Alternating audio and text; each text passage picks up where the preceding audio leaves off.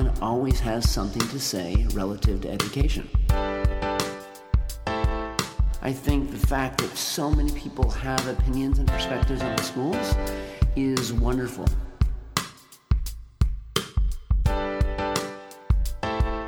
Ladies and gentlemen, welcome to Leading Education, and I am Jeff Rose, and today is going to be an incredible opportunity for us to talk with really an amazing and impressive leader at such an important time. I have been doing this series, as you may have been following, on reopening, this COVID chaos, as I've mentioned it. I started, I would say, a few weeks ago, describing my perspective on what is happening, some of the opportunities and challenges. I had Dan Gordon on the last time, who is in DC, who gave this kind of national landscape to how things are going. And today I have a really incredible guest, Dr. Maurice Beasley, who currently serves as superintendent of Clayton County Public Schools. And prior to being appointed superintendent, he served as the chief school improvement officer in Clayton County. He has over 25 years dedicated service towards instructional practices and has held numerous leadership positions in public education. Dr. Beasley leads one of the top 100 largest school districts in the fifth largest system in the state of Georgia, with more than 55,000 diverse students, 7,300 employees, and $728 million general budget, and nearly 70 learning sites and educational programs. Dr. Beasley is a recipient of notable accolades. I'm not going to mention all of them, but would be here too long, and multiple recognitions by numerous organizations. In addition to dedicating much of his life as a professional educator, Dr. Beasley enjoys recreational time with his wife and 4 children.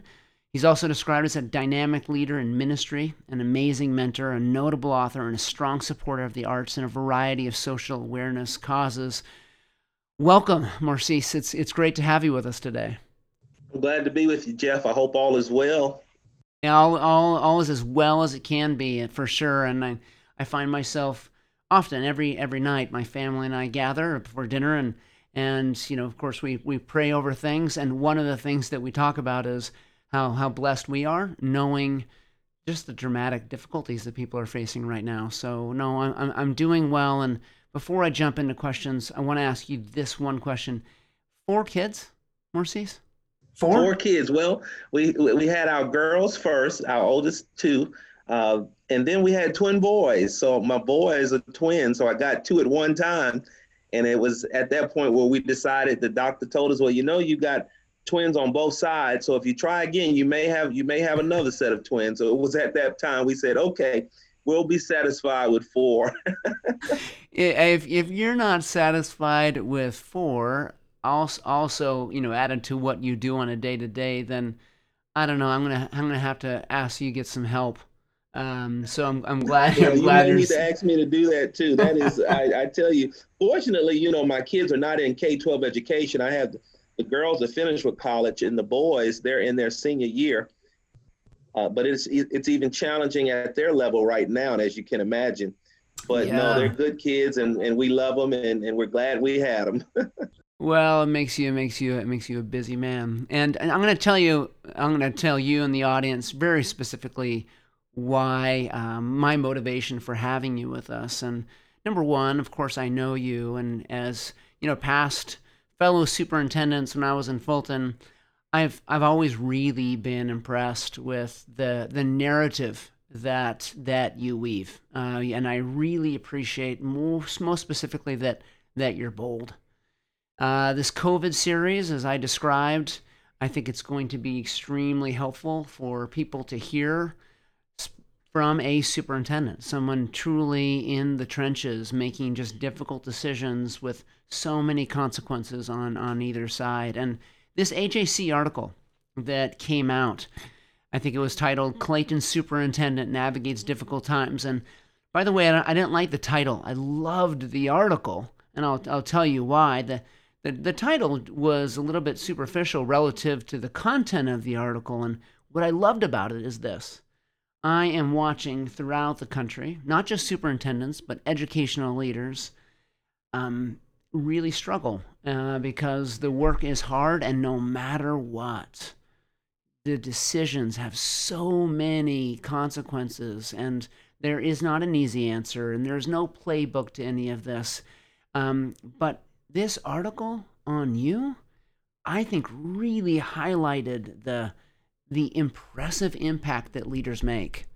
And it mentioned how hard the job is, but I was so thrilled that it came across so well, as opposed to slam or a leader when they are only trying to do the right work. So what an impressive article. When I read that, I thought, I have to give this guy a call and I have to get him on a podcast. And thank you so much for coming. And let me just ask you this.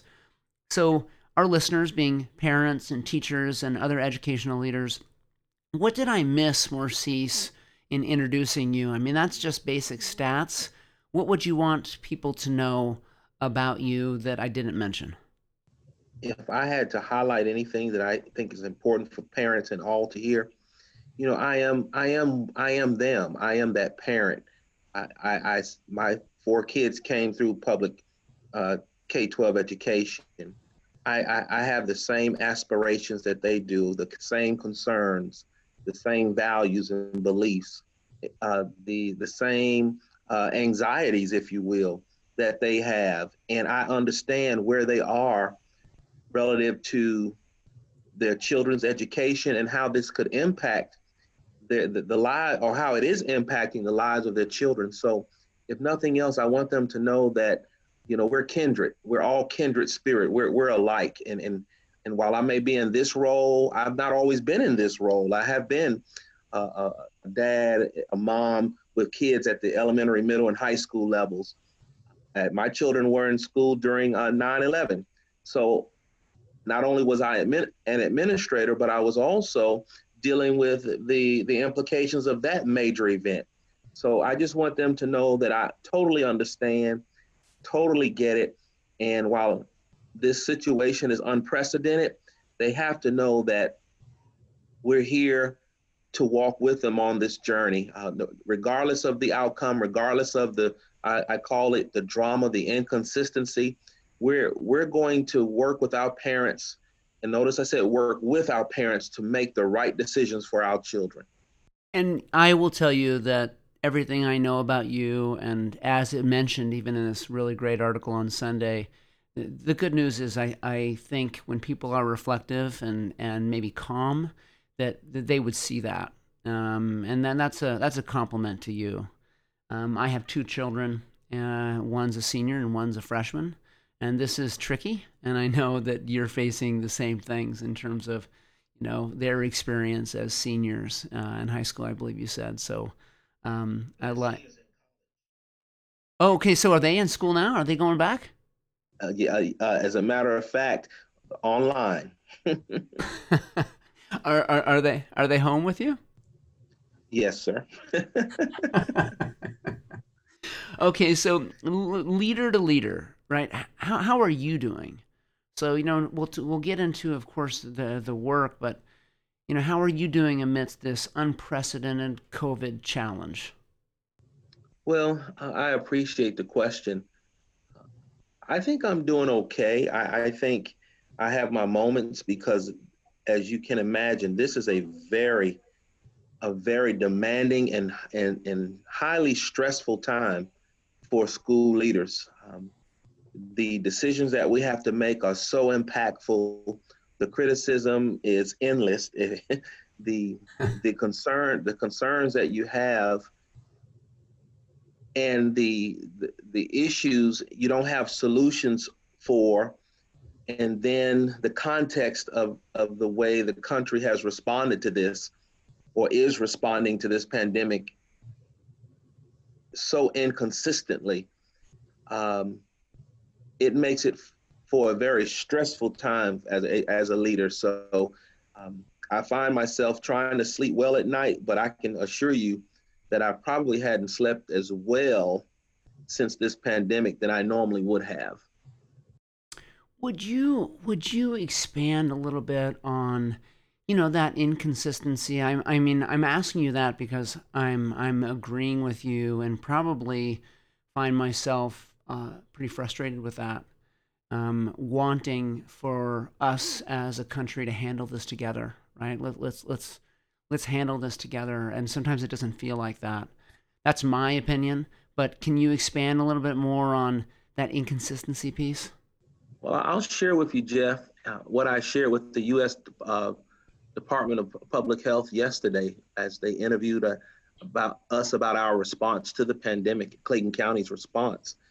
I share with them that as a school leader, and I think I represent school leaders at the local, but at the district level, and I sit at many tables, as you well know, our decision to reopen schools, that decision has been complicated because at the federal, the state levels in particular, there is a lack of consistent messaging, a lack of using data consistently, a lack of benchmarks that school systems and superintendents and boards of education can use to basically say, well, if the data is here, we're in a good place to open, albeit with some risk, but we're in a good place and we have the data to substantiate that.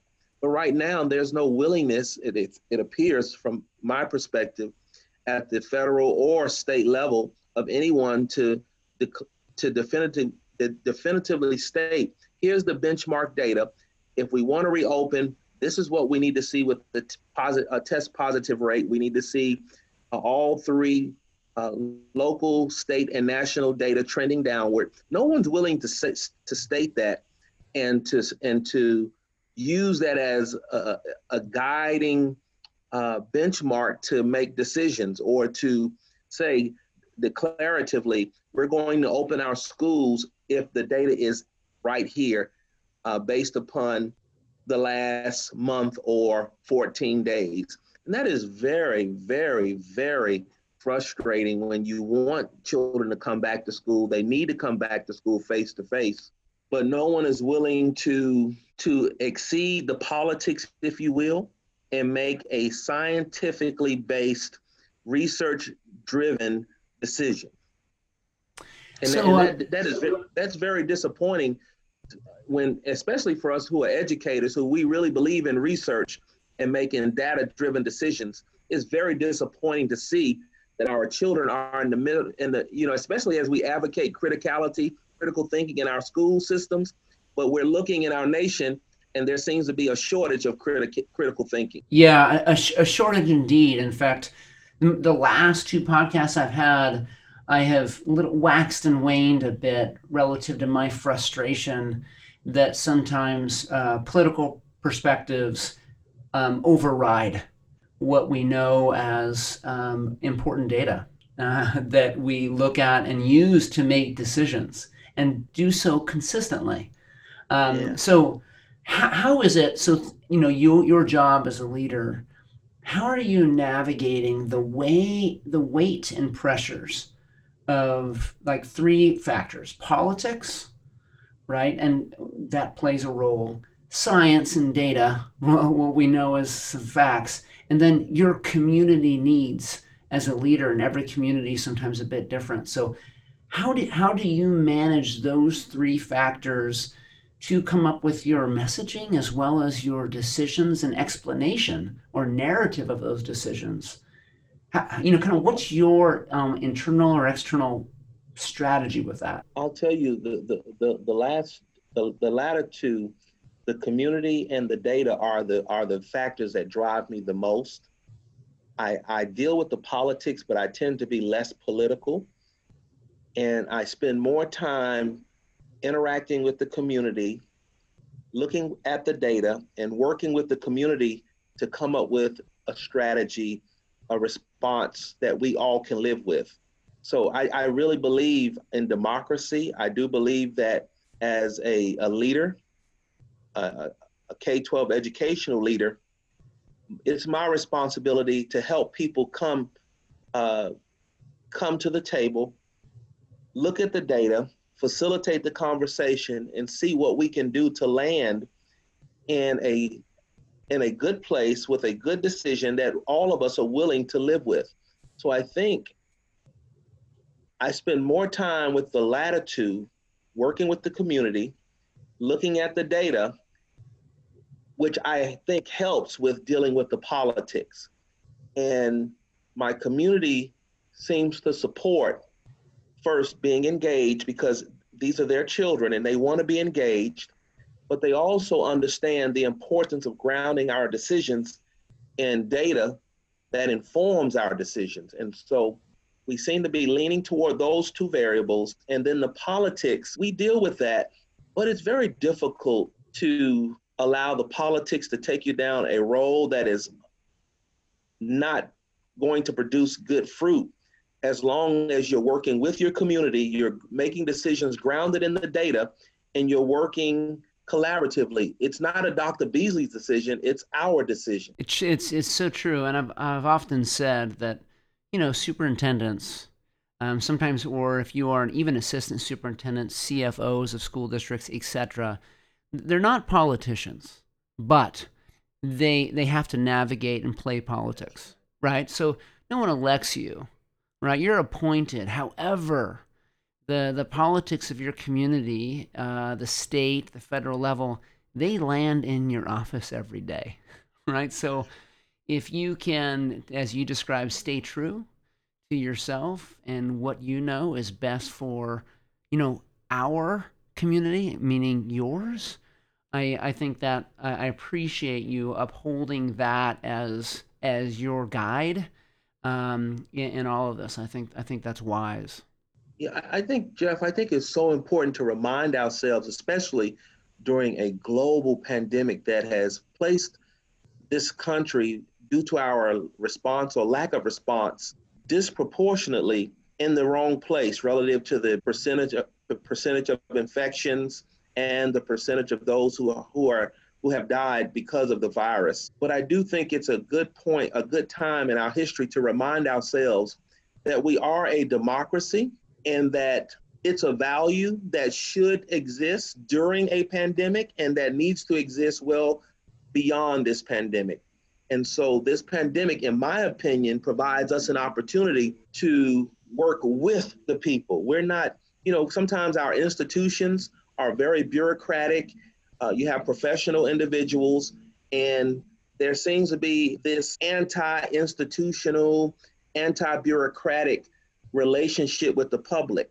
And it's just been important to me and to our administration in Clayton and our Board of Education that we are not working against the public, but we're working with the public because these are our children.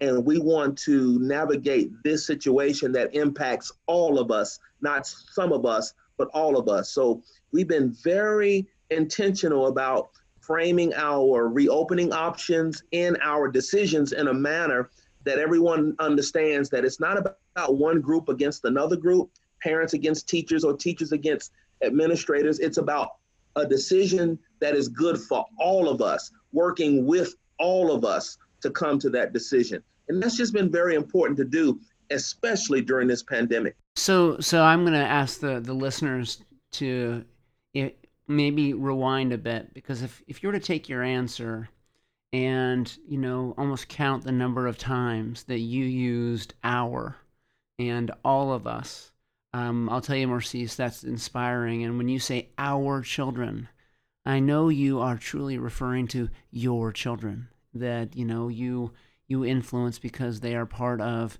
your collective system. And so I just think that's commendable. And I want to shift and talk about equity.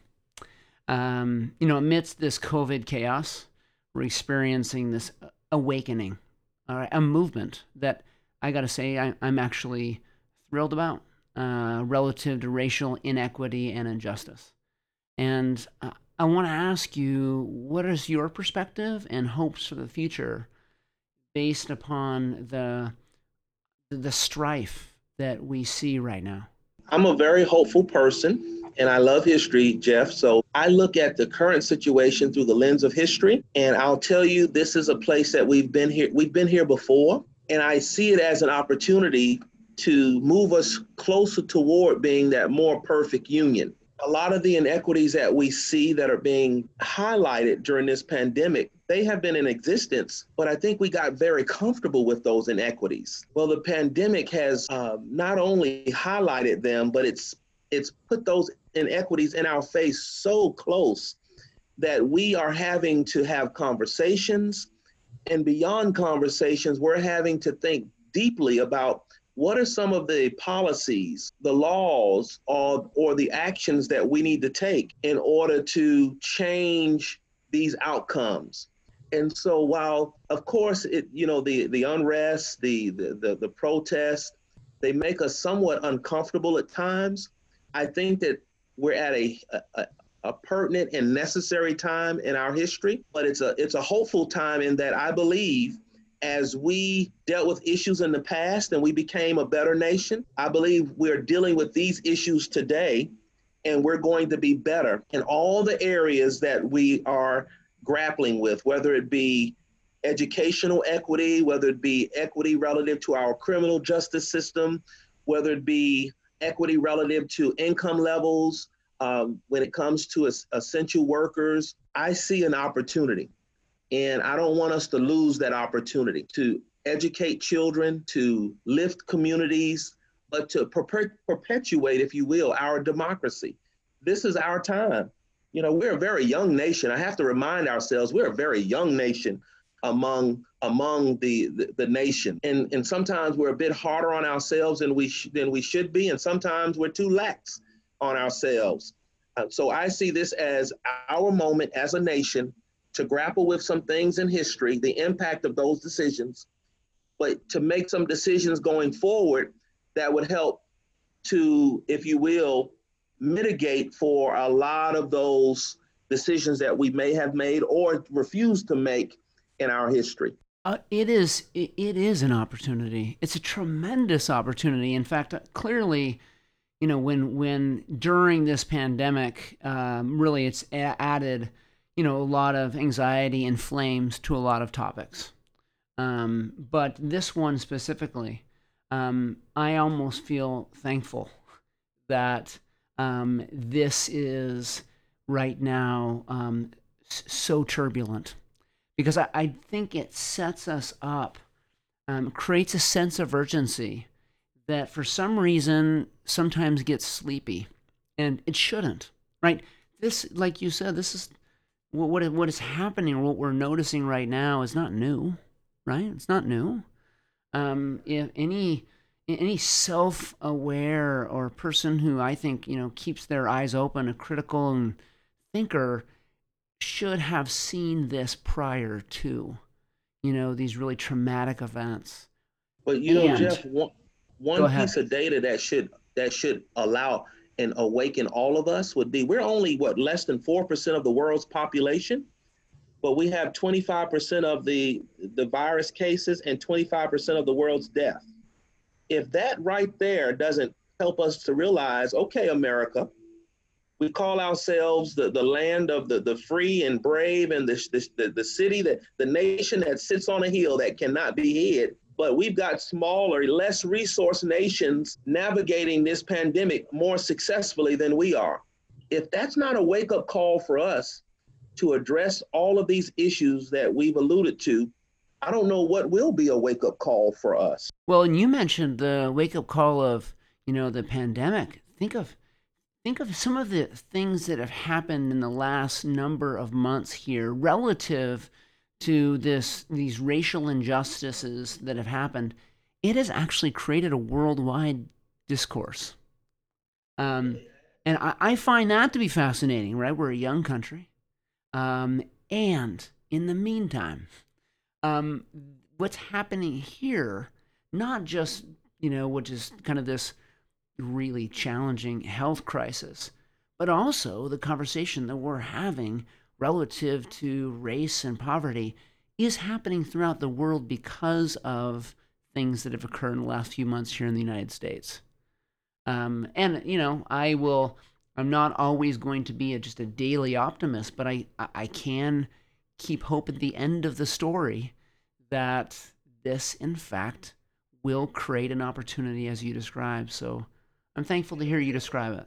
I don't know if you know this, but I shared a presentation with the Georgia Administrators, Educators, Educational Leaders, Association of Educational Leaders, GALE, and I discussed about creating just educational outcomes. And I went through a litany of data and really just had an honest conversation with them that was grounded in the disparities, the gaps that exist by race in our country in so many different areas. I just believe, as you've already shared, that this is America's time to become that better nation, not just for one group of people, not just for white Americans, but for Black Americans, Hispanics, Asians, people of all religious backgrounds. I do believe that, you know, we are a model nation.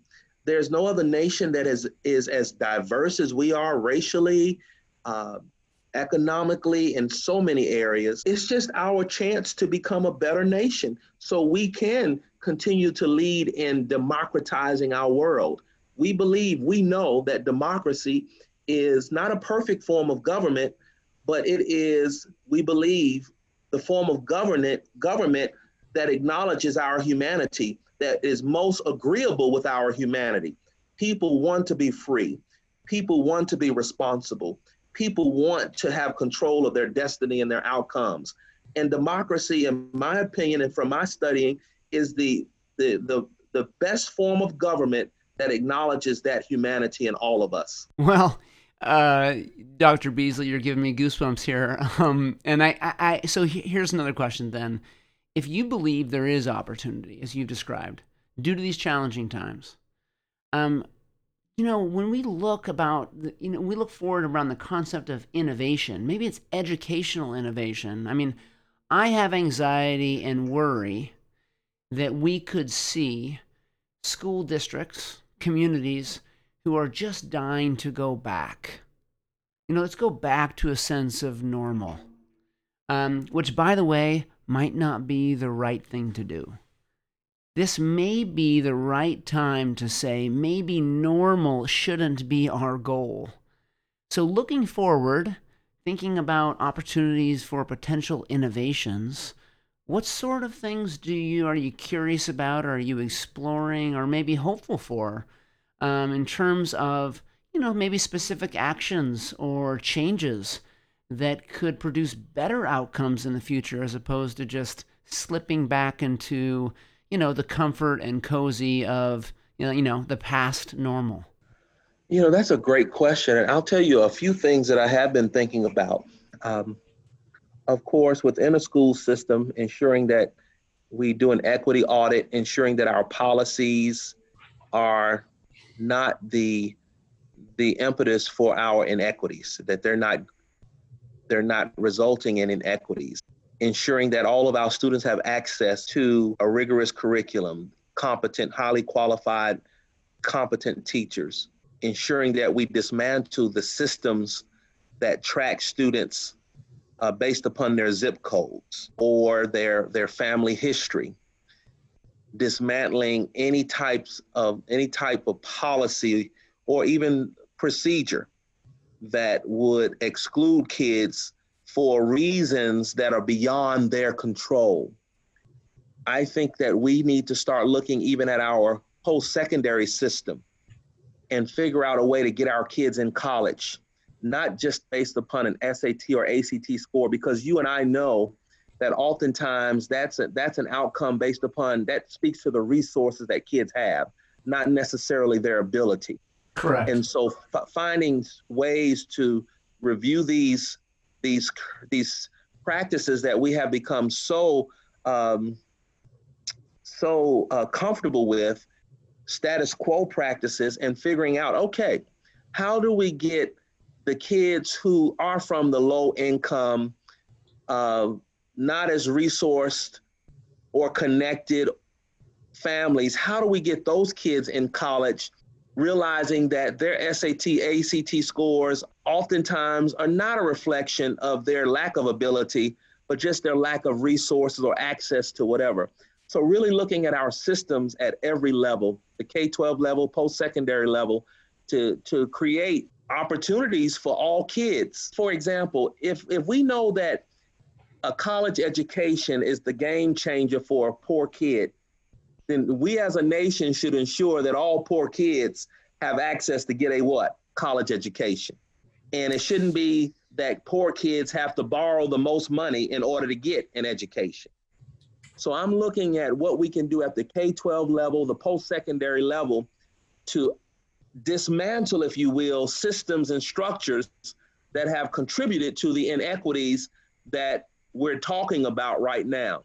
You know, you use the word access, and I agree with that. In fact, so much so that I think sometimes I know for a fact, having sat in your seat, that some get really comfortable with the idea of, well, wait a minute, students of poverty, they have the chance, right? They could if they wanted, and they would describe that as access. And then you shifted and you said, systems and structures, and there need to be systems and structures that almost do more than access, that actually not just promote but move students, because we know students have potential regardless of sometimes what their present circumstance or that opportunity gap has demonstrated, right? So the system has to almost move them from here to here because we believe they can be successful when they get there, right? With the right support and the right structure. But there's got to be policies and systems that actually do it, as opposed to say, now you have an opportunity, let's all cross our fingers and hope for some reason that we see something different, even though we never have. Right. If I could use this example, Jeff, I'm African American, as you know, and those who know me know. I often tell African Americans that I interact with and have conversations about this subject with, for the most part, it's only been since 1965 where the laws have allowed African Americans to participate in this democracy fully. But look at what African Americans have done since 1965. We've built the middle class. Yes, we still have a large percentage of poverty as a demographic group, but it's improving. Our educational rates have improved. We're closing the gap, many gaps. So just imagine where African Americans would be had there not been systems prior to 1965 that prevented their full participation in this democracy. My point is, if we get serious about reviewing these systems, acknowledging that these systems are not only wrong, but they're immoral, and that they're not helpful to us as a democracy, dismantle those systems, just imagine where we could be as a nation. Look at where we are today with those systems in place. Imagine where we would be without those systems, if you will, repressing our possibilities and our prosperity for all groups in this country. Absolutely, and repressing is the right word. I was talking to yesterday a very impressive educational leader, a superintendent in Ohio, and we were talking about a conversation similar to this. And her point was extremely bold, as she said, if 5 years from now we haven't used the current sense of urgency to change the systems, make dramatic change in the overall structure of how we educate our students, and focused on systems and structures and policies relative to equity, then our leaders, and she was counting herself as one, should be either sued for malpractice or definitely fired. That is such a phenomenal statement to make, and I totally agree with that. We've got to use this as an opportunity to make better and different decisions. And you'll hear me use the word dismantle some systems. There are some systems that are just not worthy to be perpetuated. They should be totally annihilated and destroyed. They should be dismantled. There are some that should be reformed.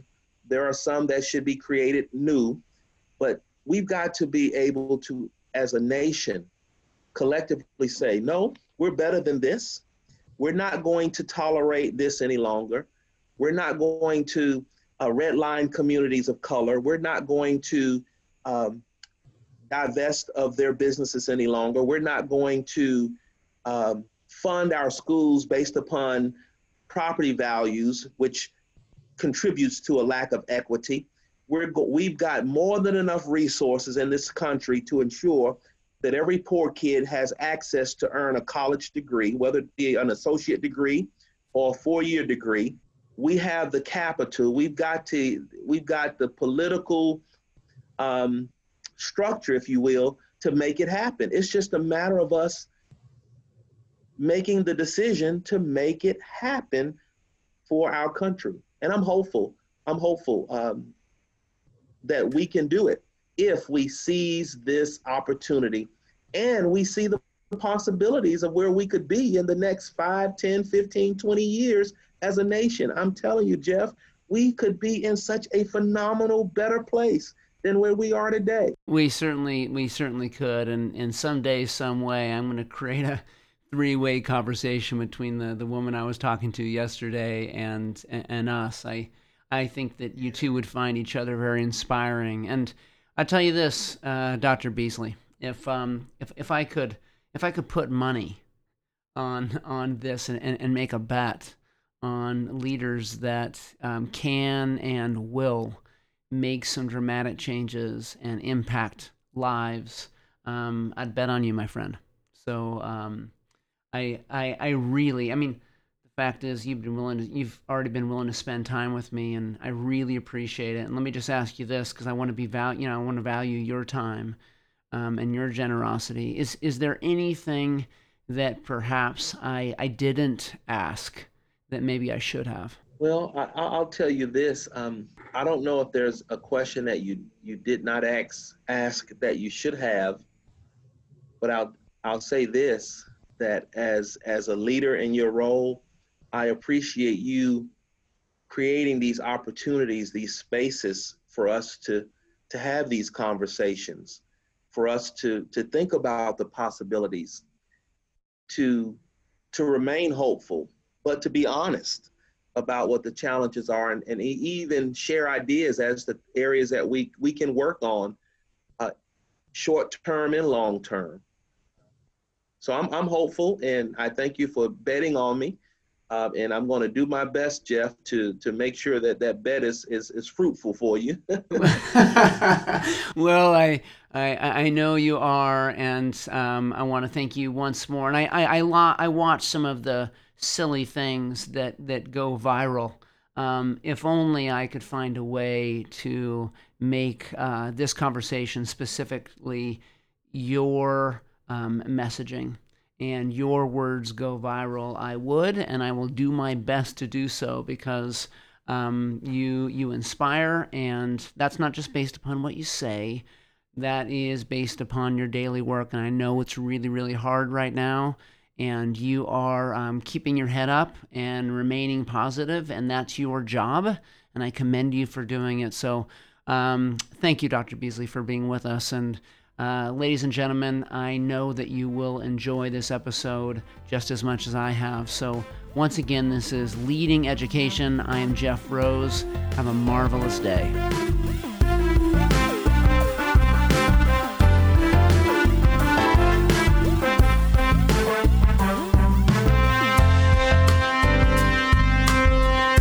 Thanks for listening to Leading Education with Jeff Rose, hosted by Jason Pace and Jeff Rose, and recorded at Serendipity Labs in Alpharetta, Georgia.